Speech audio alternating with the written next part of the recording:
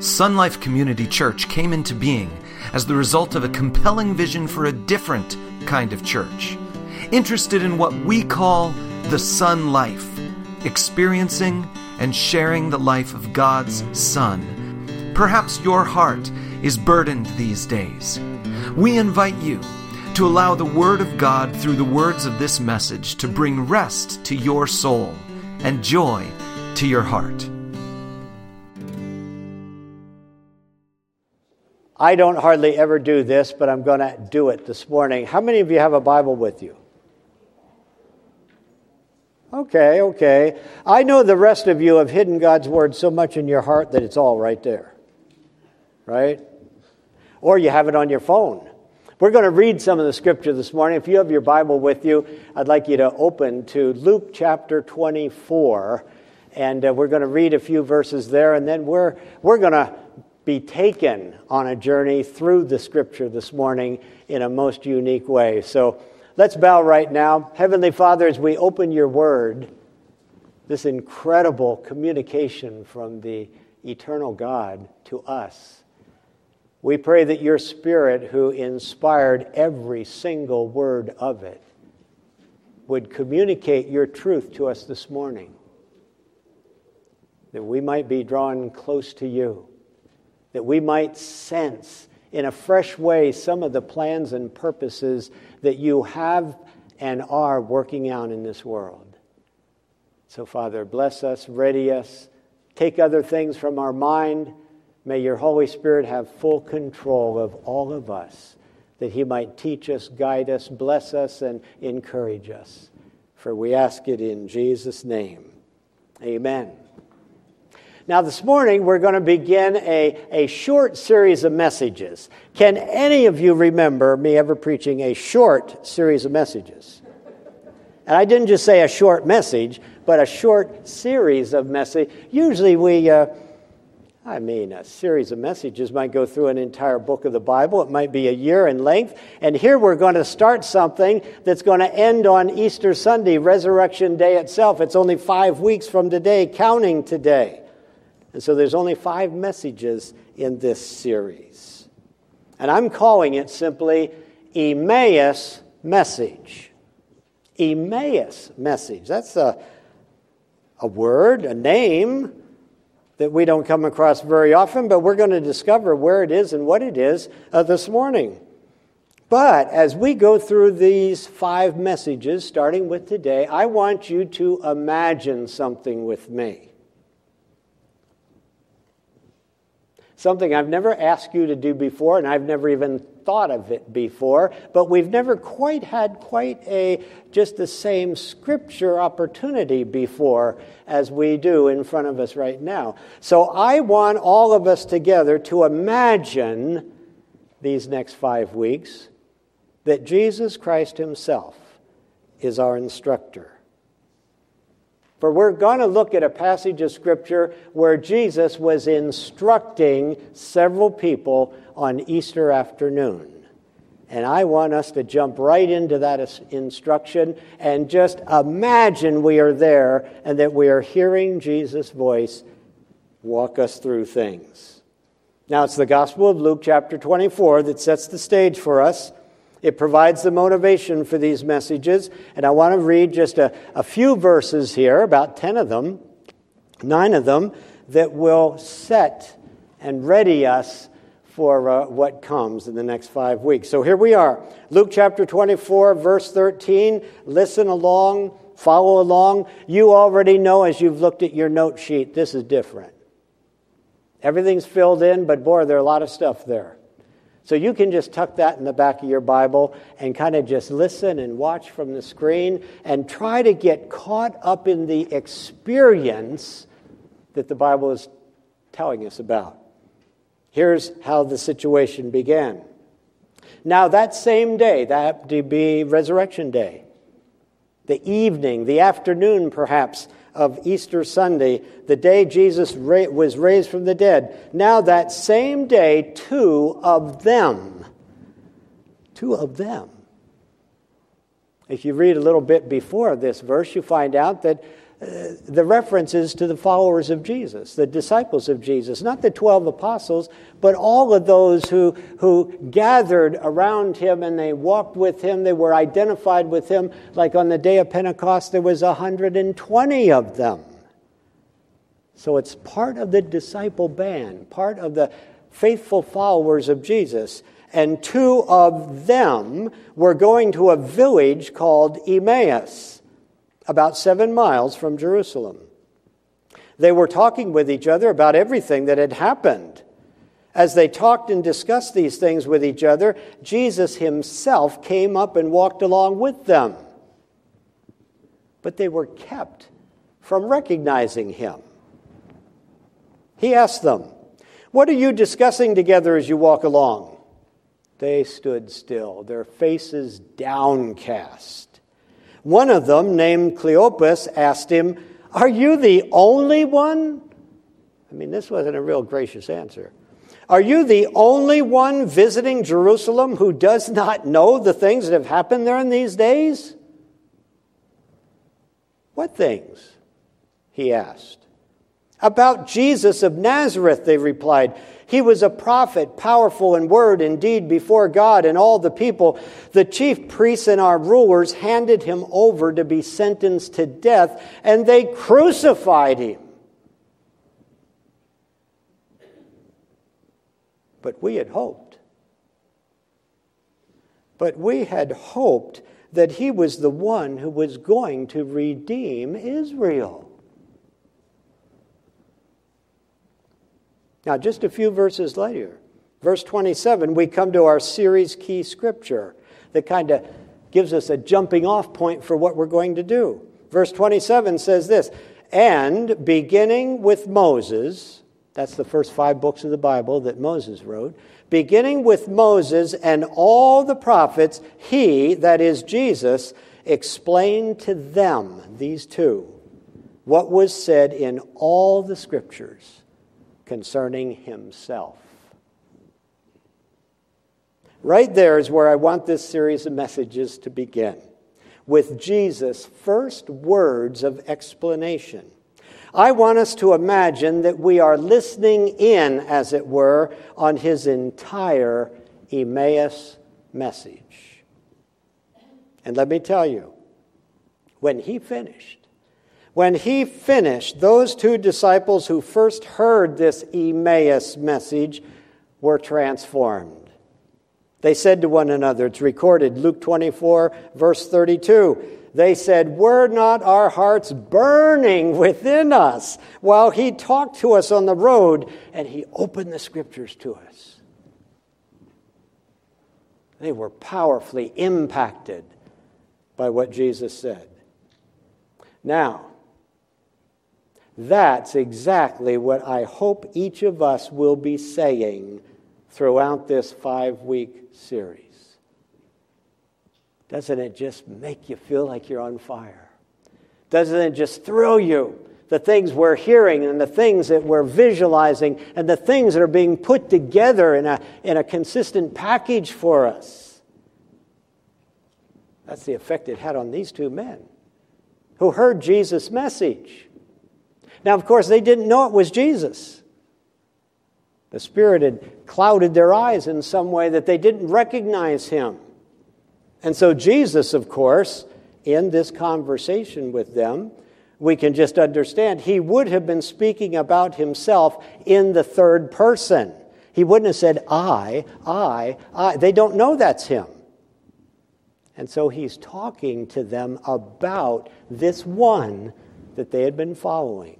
This one who had been horribly crucified and just had their hopes dashed because of it. And so let's begin. Let's just imagine. We're listening in to a lengthy conversation. They're walking for 7 miles. And Jesus is talking the whole way. So Jesus begins, want to hear his voice here, Jesus begins with this challenging response. Probably just broke right into what they were saying. You hoped he was the one who would redeem Israel? You hoped he was? You surely didn't know him very well, did you? Let me tell you about him, this one you know as Jesus. His shadow falls on virtually every page of the Scripture. Let's walk through it together. We've got lots of time.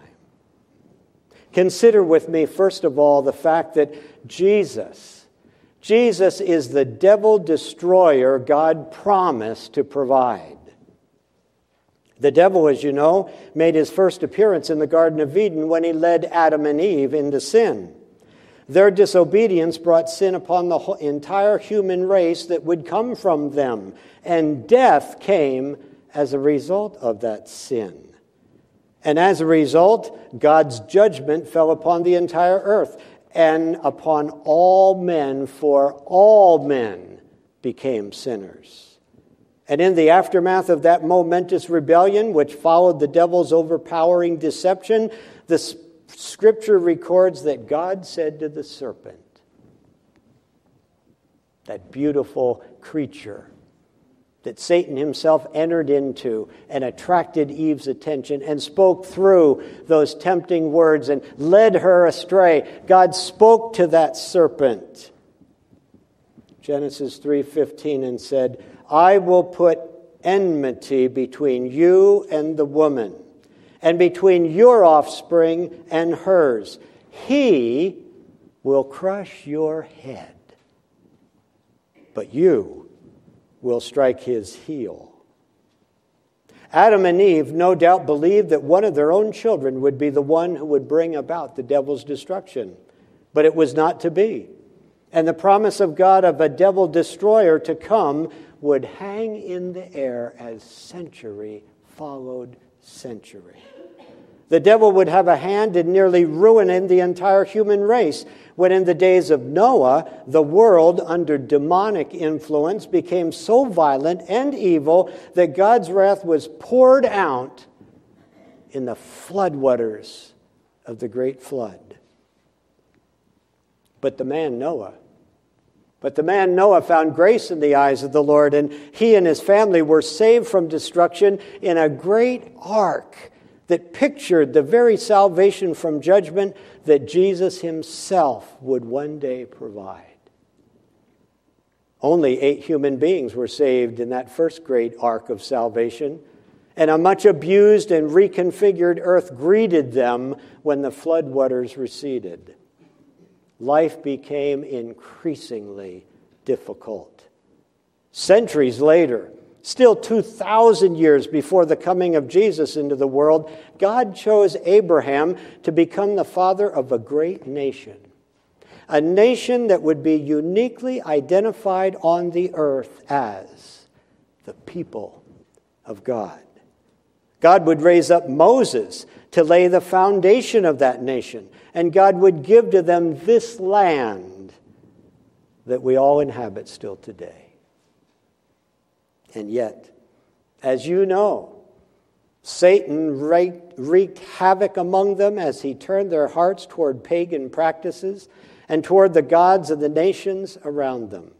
Satan would deceive and mislead them, even as he had deceived and misled Adam and Eve long before them. God punished them, disciplined them regularly. God sent pagan kings to harass them and enslave them. God sent them into captivity in Babylon for 70 years. An entire generation of them perished.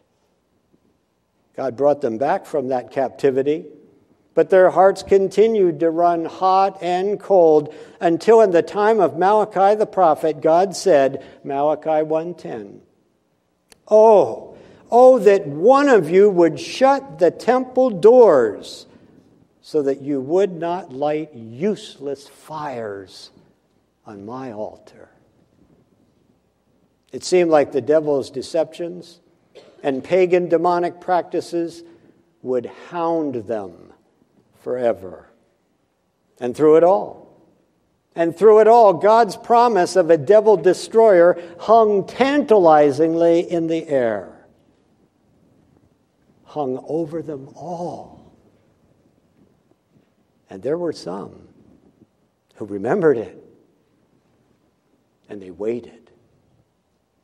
And finally, the day came when the time was just right, and God sent the one who would fulfill his long-standing promise into the world.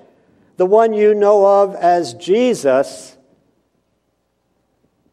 is the promised one, the devil destroyer himself. Some 3 years ago now, the devil confronted Jesus face to face in the wilderness. Jesus had just completed a 40-day fast under the direction of the Holy Spirit. It had been a marvelous time. The Holy Spirit had just newly come upon him at his baptism, and at that baptism, his heavenly Father had wonderfully affirmed him. This is my beloved Son whom I love. Jesus had spent 40 days with them.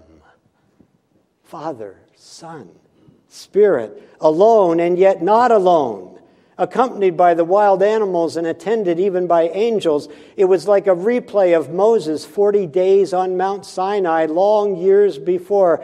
He was spiritually invigorated, though he was physically depleted.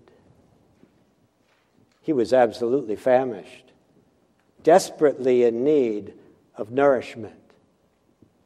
And on that occasion, the devil sought to deceive him and mislead him and to redirect him in the most subtle and devious of ways. 3 of the devil's direct assaults upon Jesus' commitment and character will be inscribed in scriptures yet to be written, but they have been marveled at already by any of you who have heard about them. Knowing what condition Jesus was in, the devil said, "If you are the Son of God, turn these stones into bread and satiate the incredible hunger you feel."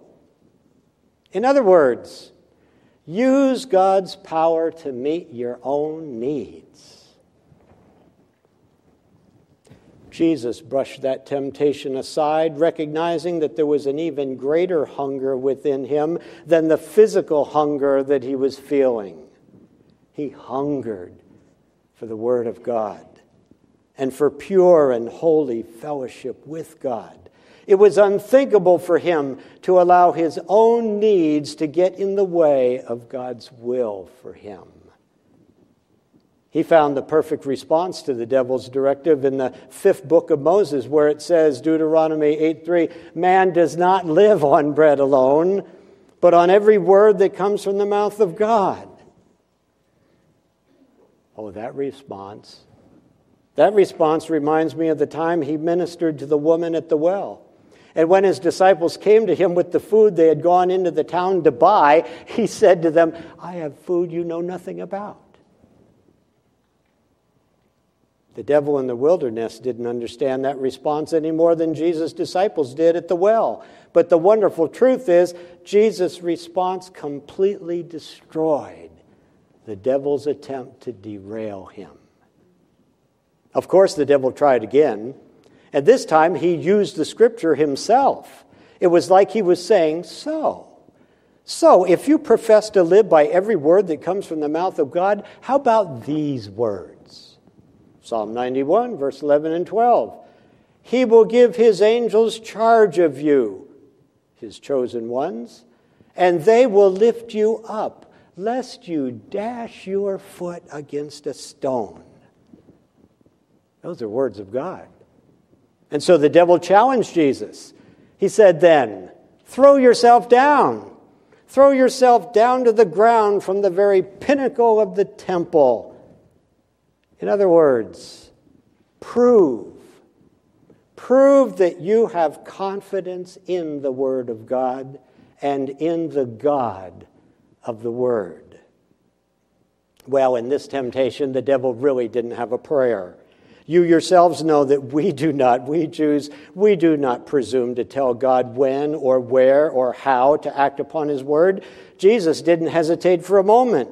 And he gave the very answer that you yourselves would give in response to this devil's challenge. The specific words he used were also found in that fifth book of Moses, where God directly commanded the people, Deuteronomy 6:16, do not put your God, the Lord your God, to the test. At this point, the battle was pretty nearly lost, but the devil made one more attempt to deceive and derail Jesus. The third and final attempt of his definitely showed that he did not realize that one greater than Adam or Eve was standing before him. That a man like no other man he had ever encountered was standing face to face with him. He tried to turn the Lord's head from his assigned task by offering worldly wealth and fame. He said, bow down and worship me. Bow down and worship me, and I will give you all the kingdoms of the world. In other words, your kingdom can be born in a day. No pain, no suffering. And as you would expect, Jesus turned away that offer as though he were swatting a fly. For in his response, he turned to that same fifth book of Moses, where some of the most fundamental confessions of the Jewish faith are found. Confessions like these: Hear, O Israel, the Lord our God, the Lord is one. We worship no one else. We honor no one else. We follow and obey no one else. Hear this, O Israel, the Lord our God, the Lord is one. And then it says fear. That means worship the Lord your God and serve him only. If the devil thought that he could derail or discourage or even defeat the one God had sent in fulfillment of his promise, he soon realized he couldn't. Jesus defeated the devil in the wilderness. It was a one-sided affair. The devil gave up and left him. And if Jesus could successfully defeat the devil in the wilderness while he was in such an incredibly weakened condition, being at the end of 40 days of fasting, how much more formidable opponent would the devil find Jesus to be when he returned from that wilderness experience filled to overflowing with the Holy Spirit? You who have been aware of him during these past 3 years, you know that Jesus also defeated the devil during his earthly ministry. Indeed, Jesus defeated the devil time and time again during the years of his earthly ministry, as he and his disciples freed many from evil spirits and from the hold that Satan had upon them. Jesus sternly and successfully rebuked and squelched the devil when he heard the devil's words coming out of Peter's mouth, his own wonderful apostle. I'm sure that you've heard the story, probably from Peter himself. That was the time, not too many months ago, when Peter had triumphantly announced his conviction that Jesus was the Christ, the promised Messiah. Jesus had commended him for that. But shortly after that great triumphant moment, Jesus took the disciples into his confidence and told them about his upcoming sacrifice for the sins of the world. He told them that the things that have happened, the very things that you too are so distressed about, definitely would happen. Peter, still filled with pride over Jesus' commendation, actually took Jesus aside and announced that such an ugly death would never happen. The implication was that Peter himself would never allow it to happen. It was right then that Jesus said to him, "Get behind me, Satan." Peter was surely shocked and even horrified to realize that the devil could so easily deceive him. Peter later would caution all believers to be alert to the devil's attempts to devour them. All who follow Jesus must be sensitive to that fact. The Holy Spirit whom Jesus sent to replace him in this world will keep those he companions sensitive to Satan's deceptive lies and destructive strategies. And you too, men, sorrowful as you are today, have come under the deception that Jesus is still in the tomb and that your hope in him has been misplaced. You have even dismissed as nonsense what the women saw and said just this morning. You yourselves, though, will soon have the fog lifted from your minds and the despair from your hearts. Just wait and see. The devil's power over you will soon be broken. For you see, Satan's entire kingdom has been shaken. He knows that his time as God of this world is coming to an end. He is no match for the Holy Spirit, whom Jesus will send not only to be with you, but to take up residence within you. Let me say that it will then be said, "Greater is he who is in you than he who is in the world." Spirit-filled believers will so overpower him, so completely frustrate his efforts against them, that he will find it wise to just leave them alone, lest his defeats become more than he is willing to bear. Oh, but even more than that, there is coming a day when Jesus Christ will directly confront the devil once again. This time, Christ will be accompanied by the armies of the Almighty, the heavenly hosts themselves. This time, the Son of God will appear in all of his heavenly splendor. Christ will descend upon the devil when he thinks he is at his strongest, when he will be surrounded by the last great horde of human beings that he will ever deceive. It will be the last day of this old world's history. And in a moment of fiery judgment, that last great insurrection will be ended, and Satan himself will be thrown into the lake of fire, where he will remain forever, destroyed by the one who was promised at the very beginning of man's long history on this earth. Jesus is indeed the devil destroyer, risen from the dead this very day. Amen? Allow me, if you will, just to reclaim the pulpit for a moment. What a powerful message the Lord delivered to those two discouraged disciples that day. The scripture says it set their hearts on fire. So far, we've only heard part one. There are 4 more parts to come. Allow today's final thought to wrap up what we've heard so far. And here it is. Final thought. Jesus Christ has made possible victory over the devil in this world and total freedom from the devil in the world to come.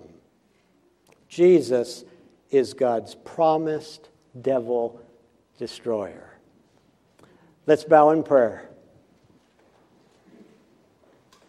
And as your heads are bowed, and please just have your eyes closed and get alone, as it were, with your own thoughts and with the Spirit. And let me just ask you some things. You see, perhaps that is exactly what some of you need right now. You need the devil-destroying, devil-defeating power of Christ in your life. You've given your heart to Jesus Christ. You've received him as your personal Savior from the penalty of sin. And if you have, then he has gifted you with the same Holy Spirit with which his heavenly Father gifted him. I just say, yield yourself. If you haven't received Christ, receive Christ, or you will battle this thing for the rest of your life, and then you will stand before a God who says you're unworthy to enter into heaven. For you're still filled with sin, still responsible for your sin. So before anything else, you recognize Jesus Christ died on the cross to pay for your sins. Receive Him by faith into your heart as your Savior. Believe that He's the Son of God. Believe that He came to earth, lived a perfect life, and laid down that life in the place of all sinners who will yield themselves to Him. You become one of them if you haven't already. But if you've accepted Christ as Savior, then as we saw a week or so ago, you've been delivered from the penalty of your sin. But as the Holy Spirit comes, He's the one who brings the power into you in this earth to let you get free from sin's power and from sin's practice. And that's where the devil himself can be involved. To tempt you, to deceive you, to lead you astray, to cause you to think there's a different way than the way that Jesus laid out and taught. And I just say to you, yield yourself to the Spirit of God. He's the one who brings devil-destroying power into your life over every situation. Everything that hounds you, that bothers you, everything that attracts you that is wrong and you know it's not right, you bring the Holy Spirit's power into you. And He will reshape you. And He will give you new thoughts and new abilities to break free and to walk the path that Jesus walked in, to know the joy that path has upon it. Oh, Heavenly Father, we thank You that You are a promise-keeping God. We thank You that You have anticipated the needs of men from the very first time men fell into sin. And over long, long years, you hold on to Your promises until the time is just right to fulfill them. And Jesus has come. And through His life, He has demonstrated His ability, His power to confront, to defeat Satan himself. And then through His Holy Spirit, to enable us to live free of Satan's power. Oh, Father, just work in our hearts this morning. If there's anyone here still in the midst of the struggle, convince them there's an end to that struggle. And that struggle ender is the Holy Spirit, yielding control of our lives to Him, that we too may enter into the victory. We too, as the Scripture says, as we submit ourselves to God, Father, Son, Holy Spirit, as we resist the devil in the power that God places within us, the devil has no option but to flee, to depart from us who belong to You.